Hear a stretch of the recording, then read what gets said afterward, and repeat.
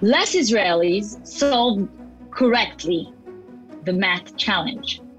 In math, there is one answer at the end. So less of them solved it correctly. But from those who did solve it correctly, there were over 10 times more, ways of solving the problem than the Singaporean ones. My guest today is Inbal Arieli. Inbal served as lieutenant in Unit 8200, the Israel Defense Forces elite intelligence corps.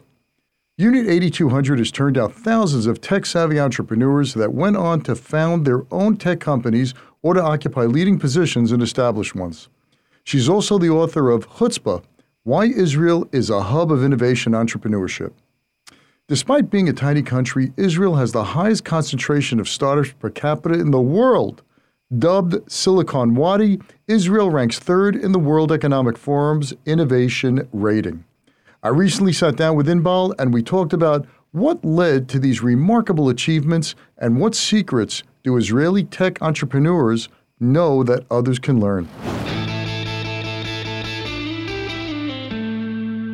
Inbal, thanks so much for being on the show. I was looking forward to it since we spoke last week and really excited to have you here. Same here, and thanks for inviting me. Okay, so there's been so much over the past several years, I think since the book Startup Nation, which showed Israel as a technological marvel in terms of its entrepreneurship, its place and ranking in the world in terms of innovation. I think you had in your book the most, there's one startup for every 2,000 people or something to that effect? Even more than that, yes. Even more than that, okay. So your book is written from a totally different perspective. Your book is called Chutzpah, Why Israel is a Hub of Innovation and Entrepreneurship. So before we go forward, what does chutzpah mean? So it depends who you ask. If you ask an American or someone who's actually an outsider looking into Israel, chutzpah would mean audacity and daring and being proactive and creative. If you ask an Israeli, chutzpah, so slightly differently pronounced, chutzpah and chutzpah. Chutzpah for us Israelis is actually rudeness. So the word has two different meanings, but I actually think there's something in common. And that is that if you take the mindset of chutzpah and put it on the right tracks, it's a very positive attribute, actually. Okay, excellent. So your book starts from a different premise. You basically say it's nothing to do with the water or the air of Israel, that I think it's the number one company or second with the most companies on the NASDAQ stock exchange. It was the number one? Number three. U.S. is number one. China is number two. China. Israel is number three. Okay, and after China, a lot of them were delisted, so probably Israel's number one now. So you went, and you're before you even go on, you're an entrepreneur yourself and also a tech innovator, right? So could you just give me a little brief background? I think you're in Unit 8200, right? So in my military service, I served in 8200, the equivalent of the NSA in Israel. And later on, started my professional career in the tech ecosystem in Israel for the first decade of my career as a general counsel. So I'm a lawyer by practice, but again, in the tech ecosystem. And then for the second plus decade of my career, over 15 years above my legal practice, as an entrepreneur myself, and as a investor also. Okay, so you're pretty versed, invested in the tech world of Israel. So Correct. You went and you said, all right, what is it about Israel that has so much innovation, the number one place, I think, number one where there's most startup capital going into, is that right? I remember you had a whole bunch of things in there. The most, second to most companies on NASDAQ after the United States. Tremendous innovation from a country with very, very little resources in a terrible neighborhood of the world. What's the magic sauce? So you went ahead and you said the magic sauce is the children and how they're raised. Is that more or less what you came up with? Yes, indeed. So from an insider's perspective, I would say, yes, the military plays a very important role in our lives here in Israel in terms of innovation and in terms of access to technology and in terms of development of leadership skills. Correct. However, it's not something that starts, at the age of 18, just like that, when we joined the military. My thesis is that we actually joined the military at 18, military or gap year or social service, by the way, all different frameworks that exist in Israel. But we joined them at the age of 18, equipped already with a unique toolbox or unique muscles that we have developed throughout our entire childhood in Israel. And then when we reach these frameworks at 18, there's just even more stage to showcase and use these soft skills. But it's something that we've actually fostered from a very, very young age. Right. So the foundation is built while the kids are in nursery school or the way they're raised. And by the time they get to be 18 and go to military service or to public service or whatever it might be, they already have the framework to go ahead and take the next step, which is be an entrepreneur, be a tech innovator, and not be afraid to fail. Is that right? Exactly. Yes. Okay. Yes. Okay. Pretty novel. So let's take a step back. And I read your book over the weekend. Really great stuff. Really quick read, folks, by the way. Thank you. And a lot of good stories, a lot of good points and facts of technological innovation, as well as entrepreneurs who founded huge companies from the principles that you mentioned. So kids 4 or 5 years old are in the playground, and there's a sliding pond. Mm-hmm. You grew up, I believe, in Belgium. Is that right? Belgium and Switzerland. Belgium and Switzerland. Okay, so you have the perspective of being raised as European and as a mother of 3 boys, how you raised your kids and how you saw people around your age kids. So just tell me about, as you brought up in the book, the sliding pond. How is that a major difference in the way Israelis look at a sliding pond for their kids and other people do, other countries? Sure, and you've actually touched upon the nuance here. It's actually not the kids that are different at that age.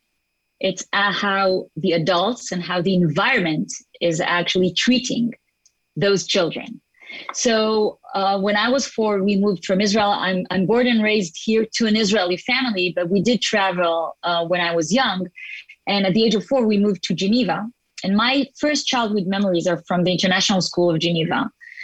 And some of them really relate to the first days at school. Of the kindergarten teacher onboarding me at school because I did not speak the language, not French, neither English, only Hebrew. So I needed help. And she onboarded me, taking me by the hand, literally by the hand, and showing me everything.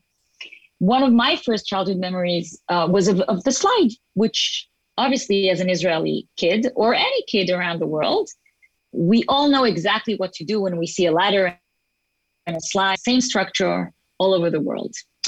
And she took me by the hand and guided me or instructed me with hand gestures on how to use that structure, which again, I was familiar with. There was a kid in front of me. I waited behind the kid. She asked me to stop, to pause until the kid climbed up the ladder. Then it was my turn. I understood. I climbed up the ladder. The kid in front of me sat, went down the slide. I did the same. Fun, childish experience that any kid knows. Right. So there was a structure to actually how to go on the slide. There were rules and regulations, which make all the sense. Kid on the bottom, you don't want to kill the kid on the bottom by sliding down too quick. The kid's on the thing. You want to only go down, order, not a problem. Not a problem. And I like to think of it like, if you want classical music or there's a rhythm to it. There's a tempo to it, which makes a lot of sense, by the way. The best practice is you climb up the ladder, you wait, you sit, you go down the slide, you slide, and in a rhythm, right? Yep. Now, if you'll go to an Israeli playground with the exact same structure of the slide, again, assuming that talent is spread all over the world equally, and that children at the age of 2, 3, 4, okay, they possess the same natural human behaviors. What's different is how society, how the environment, be it teachers, babysitters, their parents, signs at a playground, how the entire environment is actually influencing them. And if you'll go to an Israeli playground, well, first, the signs tell a very different story than signs of playgrounds in other countries around the world. And signs are a great way of learning about societies because they're actually setting the expectations of a society. In Israel playground, you'll see very few restrictions on the signs at the playground, very few. And what you'll see is chaos, or the way we say it in Hebrew, balagan. There will be kids running all over, one will be jumping, the other will be standing just in the middle of the slide, waiting for other kids to bump into her. And a third would be, climbing up the slide on their tummy. And very rarely will you ever see an adult interfering and guiding or instructing the children on how to use the slide. So this is a small micro example, but it actually demonstrates the difference from a very, very young age in the environment's influence on children, and how you can actually from a young age either foster or strengthen or weaken some behaviors that are very natural, curiosity and proactivity of children, and even resolving conflicts among children. Okay, so let me ask you this. So the kids going on the slide and the parents, the adults, teacher, whatever it is, not interfering. And you're right, you have the kid who's standing in the middle, you have the kid swinging off the side, you have it looks like total chaos. How does this translate into creating a mindset of innovation, entrepreneurship, technological advancements, all of these things? How does, just observing that, how did you come to that conclusion?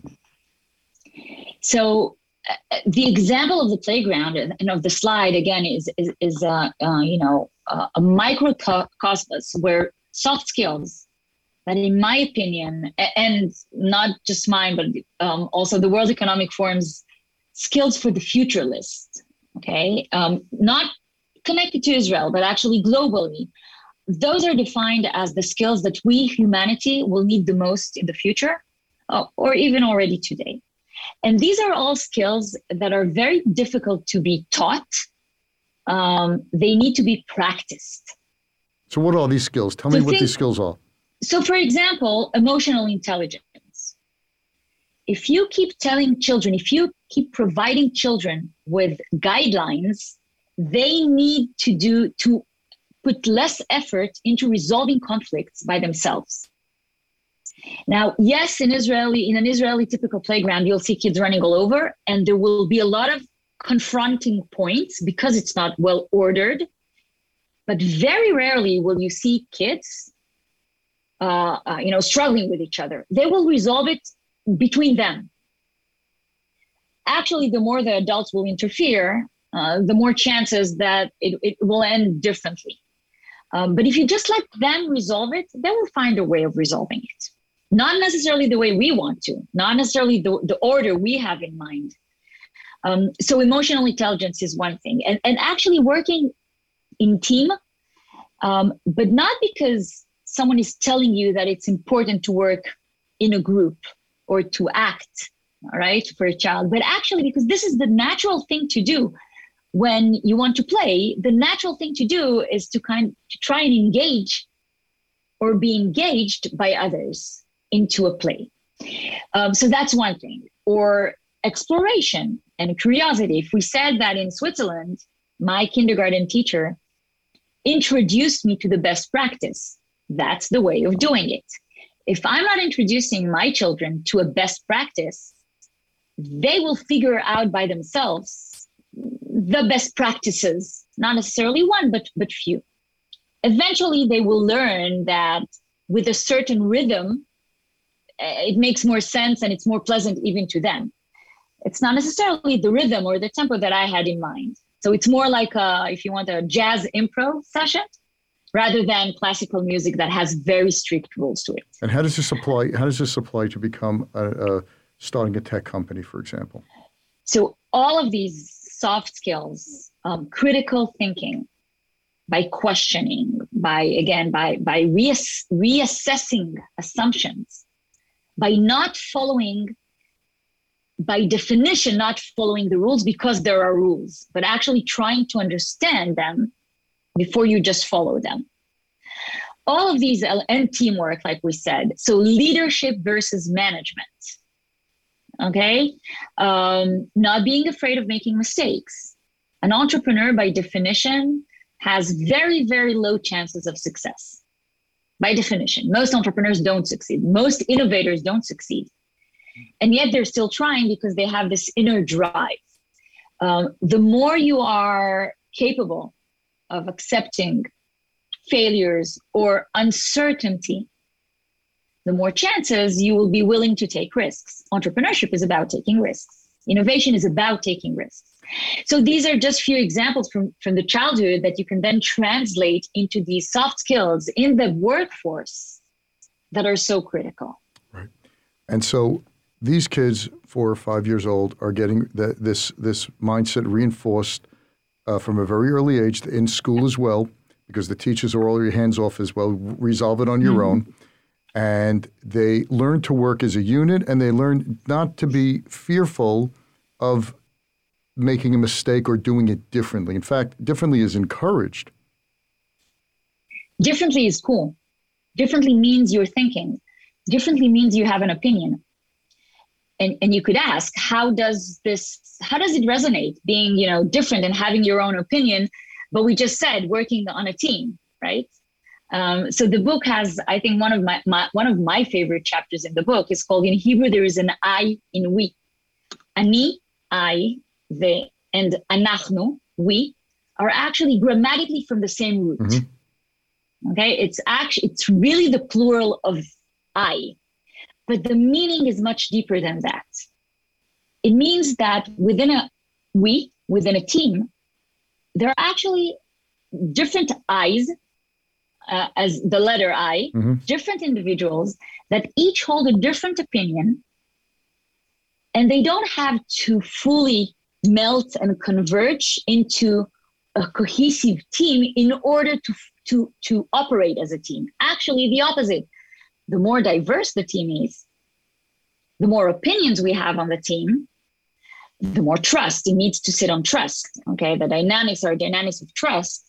Then the richer the potential solution, the outcome is. Right. And this is what diversity is all about, that we're really trying to achieve. And today there are studies that show how diversity actually increases ROI and increases success of metrics in business. It's exactly that. Right. So originality is encouraged, where in Japan, the saying was that it's the nail that sticks out that gets hammered in. So here everybody wants to be a nail because they want to find something different, and it's encouraged, and we'll give a couple more examples in a second, of developing this mindset early on about originality, about diversity, about coming up with your own ideas. And I think one of the things which got me was the sense of there's no one way to do something. Mm-hmm. There are different avenues. So I think the sliding pond example was great, is that you could have a kid swinging off the ladder, another kid walking up backwards, another kid, it doesn't matter. There's no one right way. There's whatever's enjoying. Exactly. And in the context of innovation, technological or other, but in the context of innovation, that's gold. Because what you want is actually to bring people that have different perspectives, that are looking at, a same problem from different directions, and there's no one answer, right, to begin with. It's actually an exploration exercise of finding solutions, answers that we may have not thought about from the beginning. So in the context of innovation and in the context of entrepreneurship, two different elements, this proactiveness is really valuable. Right. So one example you give is a Jewish holiday, Lag BaOmer, which is a day where Israelis and Jews celebrate with making bonfires in commemoration of an event that took place a couple of thousand years ago. And you wrote about how that is really a microcosm of how a really a tech company or any company works in Israel in terms of the teamwork, the gathering, the hands-off. Could you walk us through that? Definitely. So Lag BaOmer is, I think, one of the favorite holidays for children in Israel. It's only one evening, but actually for children in Israel, the preparation for Lag BaOmer, they start 3 weeks before, around Passover, after Passover vacation, because what's happening, so on the eve of Lag BaOmer, we light bonfires. Now, I will say that the past 2 years have been somehow different, not just because of COVID, but also gradually because of environmental issues of lighting bonfires and, of course, the pollution that it creates. So there have been some shifts in how this holiday is celebrated in Israel with an attempt to consolidate bonfires. But generally speaking, and for any Israeli who grew up in Israel, you would ask them, what's the custom of Lag BaOmer or describe Lag BaOmer for me? They will have the same experience living south or north, in a city or in a kibbutz, the same exact experience. And that is of a project, a real project from A to Z, which is initiated, led, and executed by 9, 10, 11, 12-year-old kids. From its, I would say, initiation of collecting the tranches of wood. Now, for those of you who know Israel, in Israel, there's no Walmart or Target where you can go and buy, a box of tranches of wood for the fire, because we don't heat with wood here. So it's not something you can actually easily find. Where do we find woods in Israel or tranches of wood? In only one place, in construction sites, which we have all over. So those kids would wander the streets of Haifa or Tel Aviv or the Moshavim or the Kibbutzim of Israel and would go literally enter construction sites, daylight, very dangerous. They're not supposed to do that. They would go inside and they will find woods and collect them. Now, how will they carry them? Because they're heavy, right? And these are young kids. So what they do is they go first to the supermarket, put a 5 shekels coin, which is the equivalent of a quarter in terms of size. They will take a supermarket cart, and for the next 10 days, week or so, that supermarket cart would be their, means of transportation. The wheelbarrow. For collecting the goods. Right. Yes, exactly. But it's happening daylight, and actually, no, they're not stealing it. It's not, it's everyone sees them. That's the custom. It's totally accepted by the supermarket owners. They know that they're going to get their wagons back, and the construction site. Exactly. It's not hooliganism. It's just reality. Right. Yes. And what you'll see is, they always do it in teams, in groups. Okay? That's one thing. Second thing, it's really a project. It's just like starting a company or any project that we know, because it has planning and thinking of resources and even marketing intelligence or business intelligence, because they're thinking of other groups. Where are their competitors from other classes lighting their bonfire? Where should they?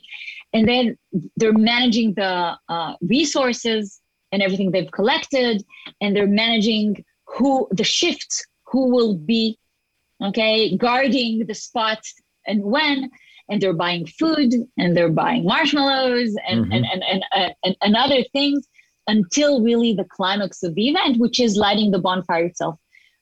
But the most fun part of this project is actually not just the bonfire, it's the entire preparation of the bonfire. And during these 2 weeks, it's something that the kids are doing by themselves. Right. And the parents, and what I found interesting that you wrote about, the parents in these situations have a standoff kind of approach.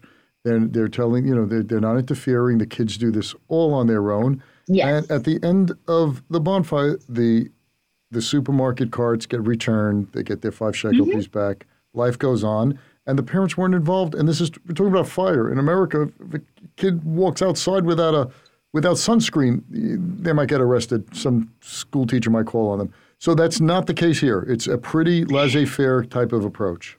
Yes, it's a laissez-faire type of approach. It's not a neglecting type of approach. So there's a nuance there. It's not, I don't care what they're doing. I care, but I'm giving them the distance and the freedom, Okay. And I trust more than anything, I do trust their common sense. And children, by the way, at any age, respectively to their, development, but at any age, they can be somehow reliable and trustable and responsible if you just let them. If you don't let them, manifest their capabilities and you do everything for them and you helicopter their entire, activities from A to Z throughout the day, and you schedule play dates for them instead of letting them ask you to join, but you actually you're the one who's managing their entire schedule. They have very little room to actually develop these skills. Right. They are capable. You brought up some examples in your book of entrepreneurs, technology especially, who have built huge businesses, and they mentioned some of these things. Could you just give us a couple of examples of those? Yes, definitely. So one of my favorites is actually the story of Micha Kaufman. Micha is the one of the co-founders and the CEO of Fiverr, which is a very successful gig economy professional services platform, mostly in the U.S.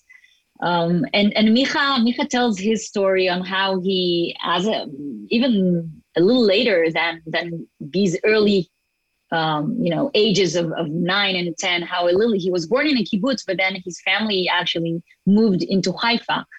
And his childhood memories from junior high are less from actually, the actual work at school, but actually everything that happened after school. And he gives some very interesting, I would say, anecdotes on what he used to do and the risks he used to take, but not just risks as a teenager, but also the involvement of his parents in that and how, he was inspired by his father's work, by being an active part, in a sense, an active partner, I would say, okay, in seeing his father's career.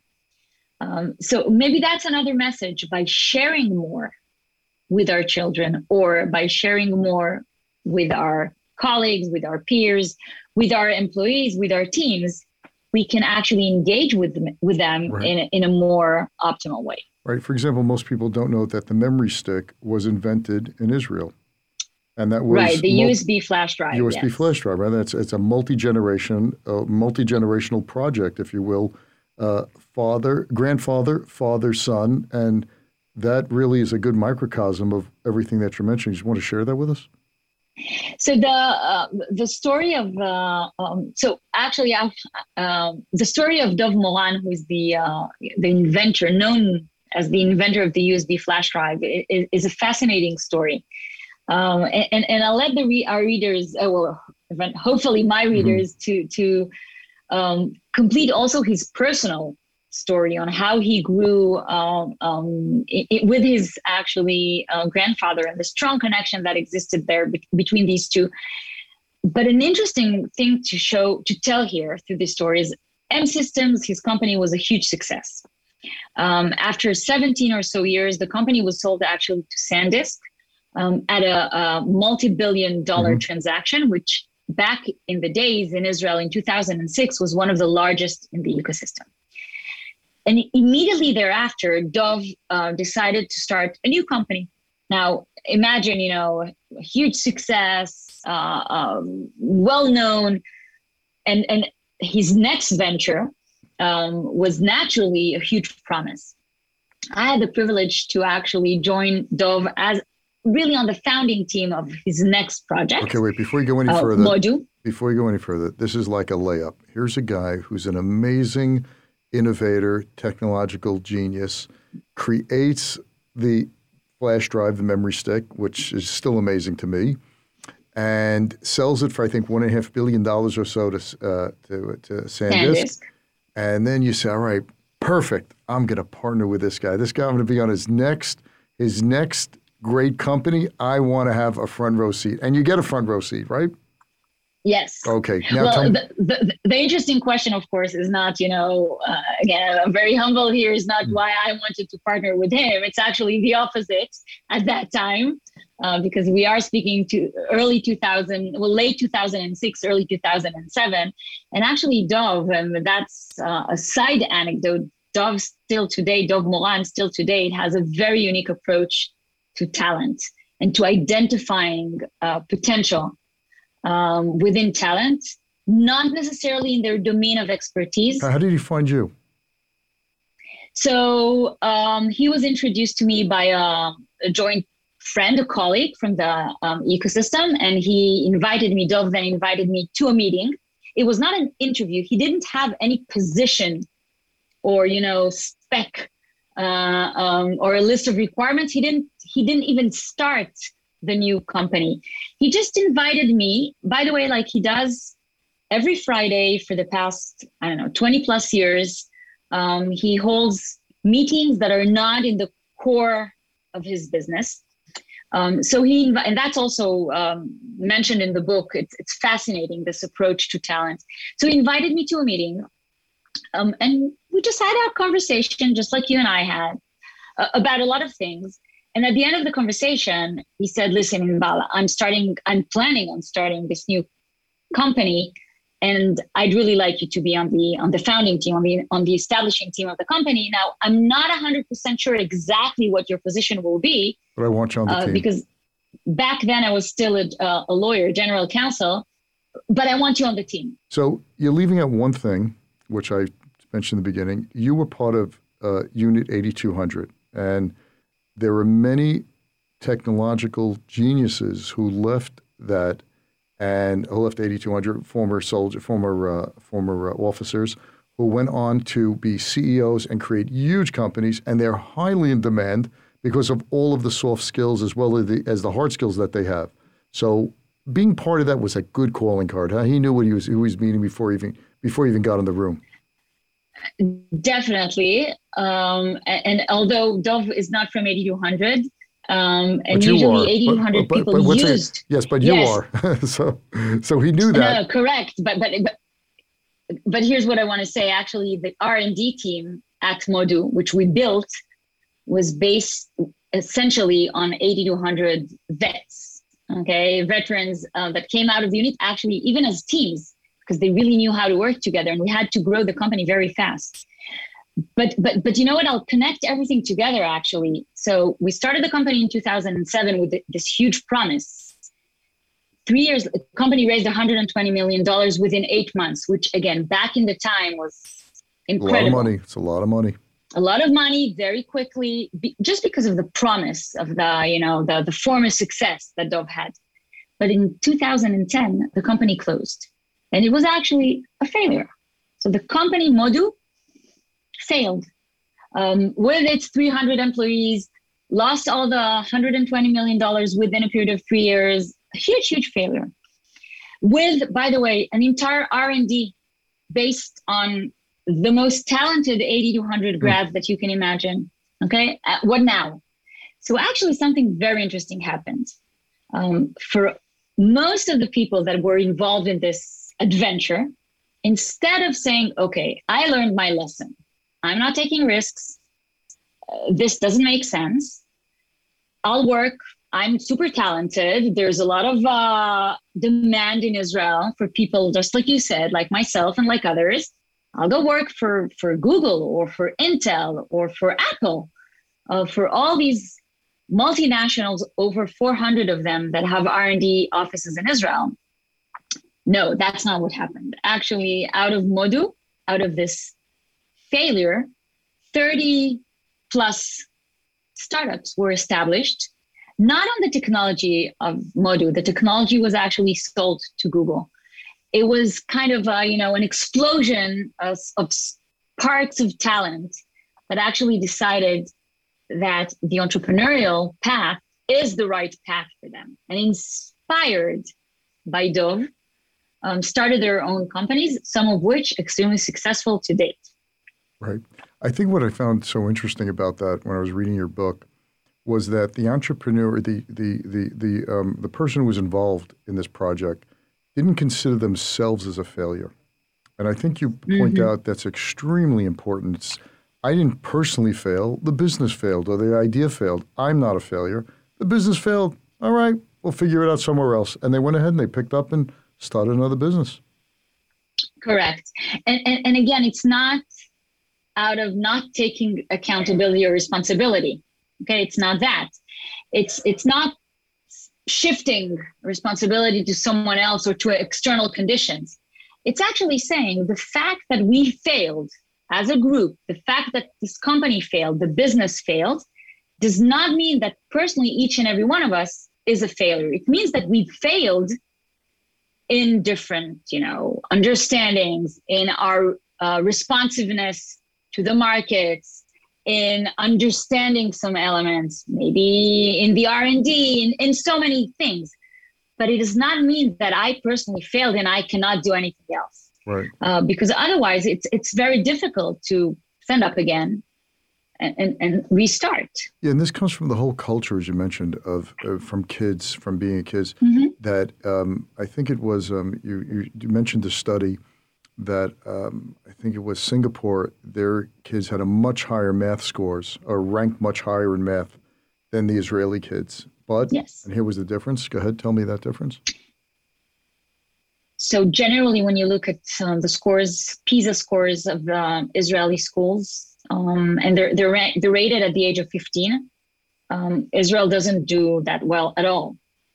In this specific study, it was comparing 15-year-old math students in junior high, same level of math understanding, same problems. The Singapore kids did much better in terms of more children getting to the correct results. Right. More right answers. Okay. More right answers.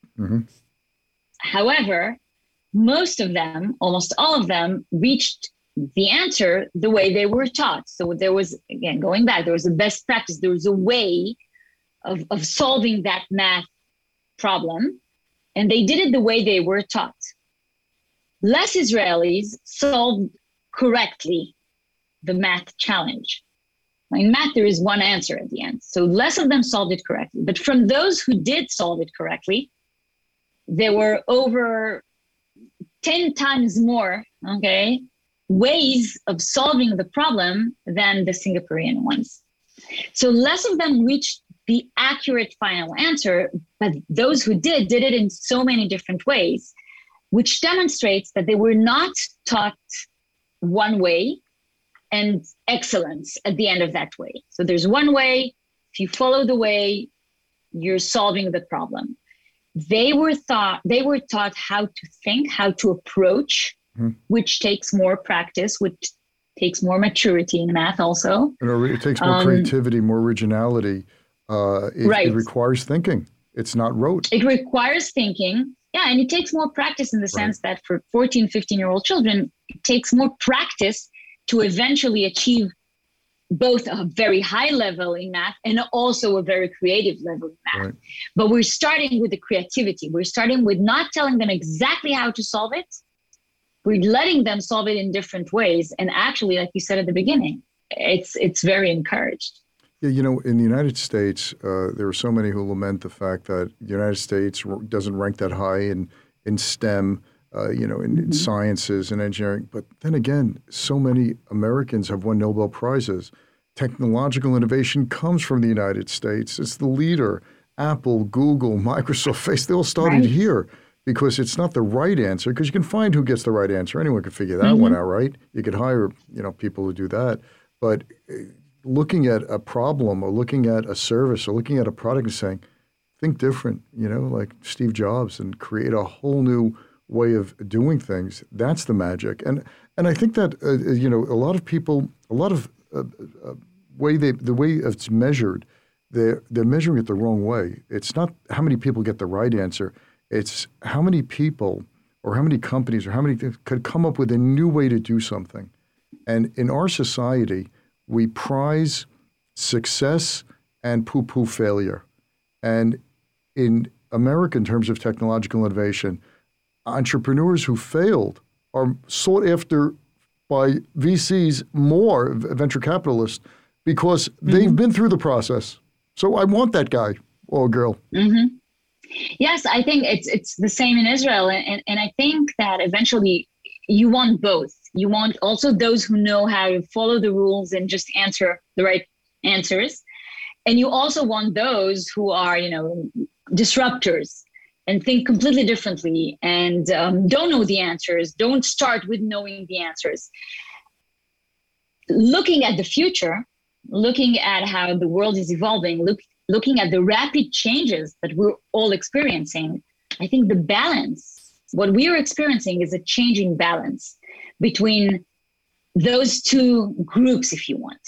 If in the past we needed more of those hard skills, when I started my career, my CV looked in a specific way to answer the requirements. It was mostly based on hard skill, knowledge, past experience. Today, CVs look completely different. Definitely the tech world in Israel and elsewhere.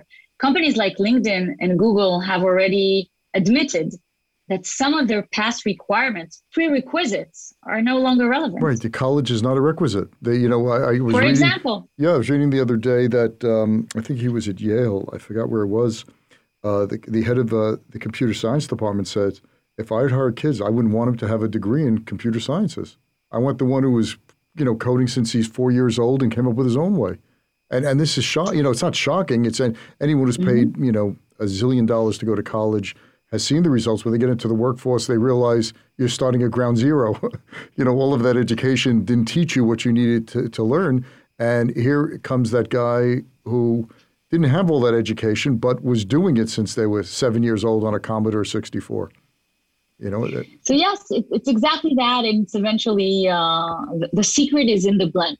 The secret is that there is no one right answer or one formula that fits all countries, all organizations, right, all teams. But in certain cultures, it works better. It's more homogeneous. Where Israel, which most people don't know, is really a melting pot. Is not even the word for it. I think there are people from Israel, Jews throughout the world. I think you have over 100-something countries.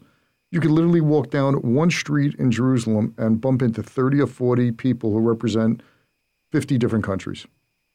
Right. A little like in the U.S., by the way, in that sense, where you have, in some communities in the U.S., where you have people who originally came from different backgrounds. And actually, in terms of culture or, values, specific ones, they don't have a lot in common. Okay. My personal story is a typical Israeli story. My father immigrated from Egypt. My mother immigrated from Poland. They met at university here in Israel. Honestly, they have as individuals a lot in common in the cuisine, in the way they celebrated, not just the general customs of Jewish holidays, but how it's actually done, in how they their families were actually built internally. They were very different. They came from very different backgrounds.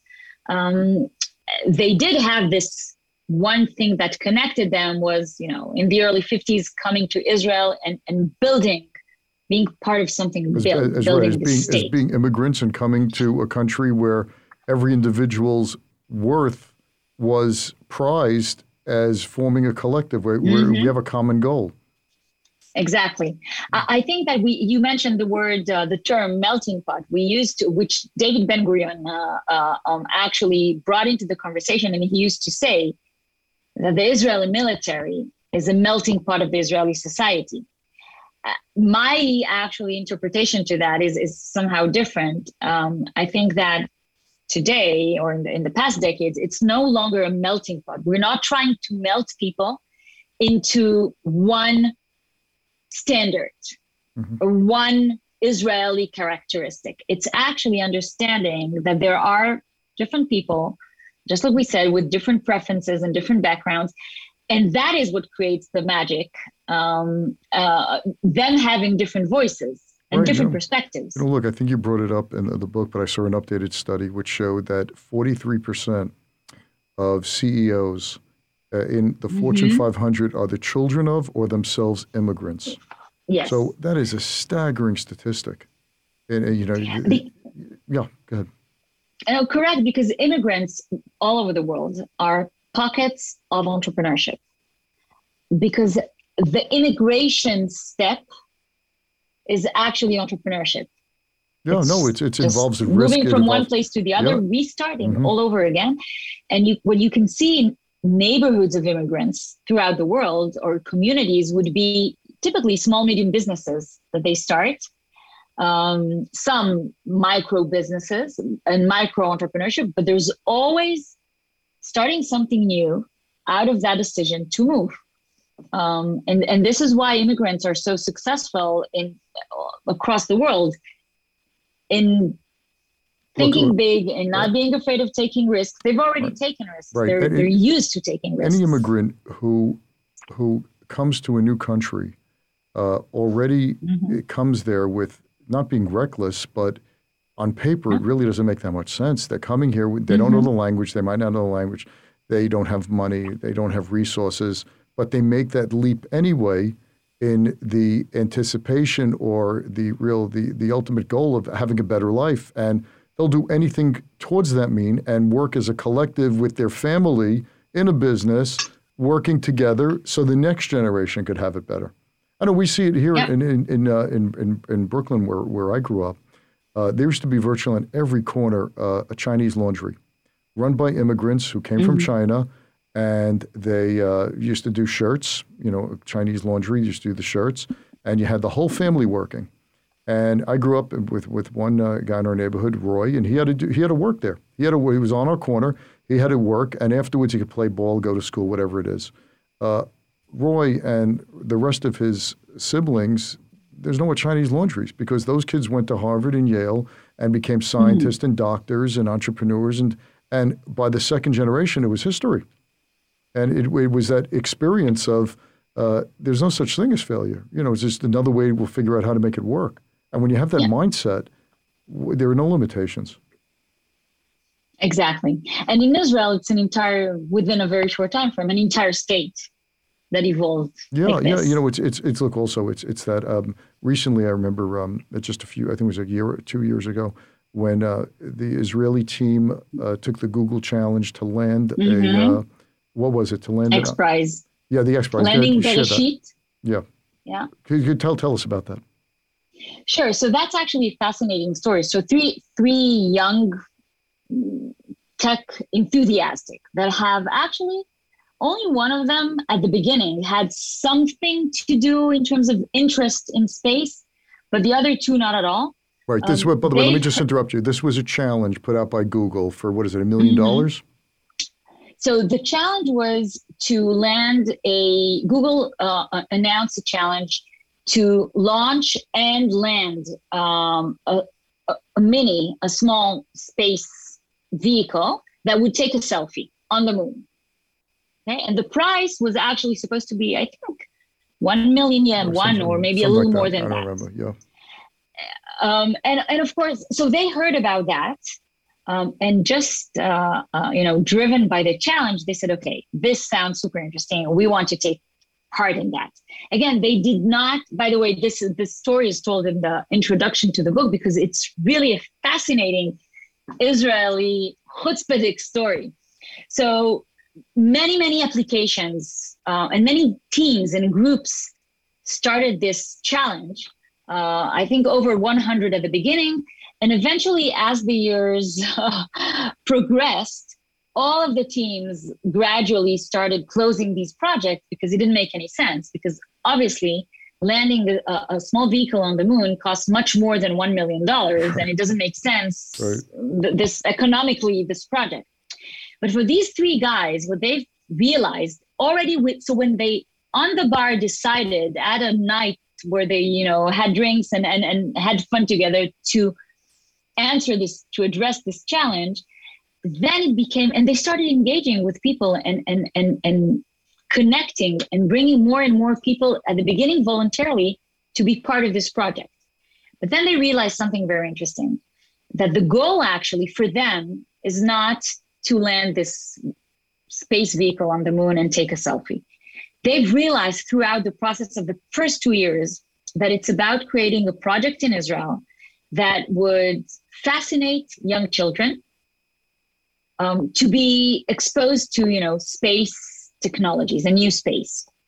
And the challenge was only a means to that. So they've raised philanthropy and they've raised the help of the Israeli Air Force industries, which are world experts in satellites and space. And gradually this project actually evolved. Still, it was the lowest budget for eventually a space vehicle that was launched. Bereshit was the last team that actually made it in the challenge. And then so the space vehicle was launched through the orbit and everything. And the spacecraft actually did not land because while landing, I think 4 seconds or 5 seconds above the surface of the moon, it exploded. Right. It was within it's just amazing. It came within 490 feet, 150 meters of landing, but it was traveling too quickly. So they couldn't slow it down. It crashed. And they crashed. But I found what was so amazing is I think it was the president of Israel who was watching at the time said, all right, we'll try again. Immediately, that evening. By the way, Ruby Rivlin was then the president. Right. He watched it with a group of children, speaking of children. And on that evening, he said, okay, we're not stopping you. We'll have Bereshit too.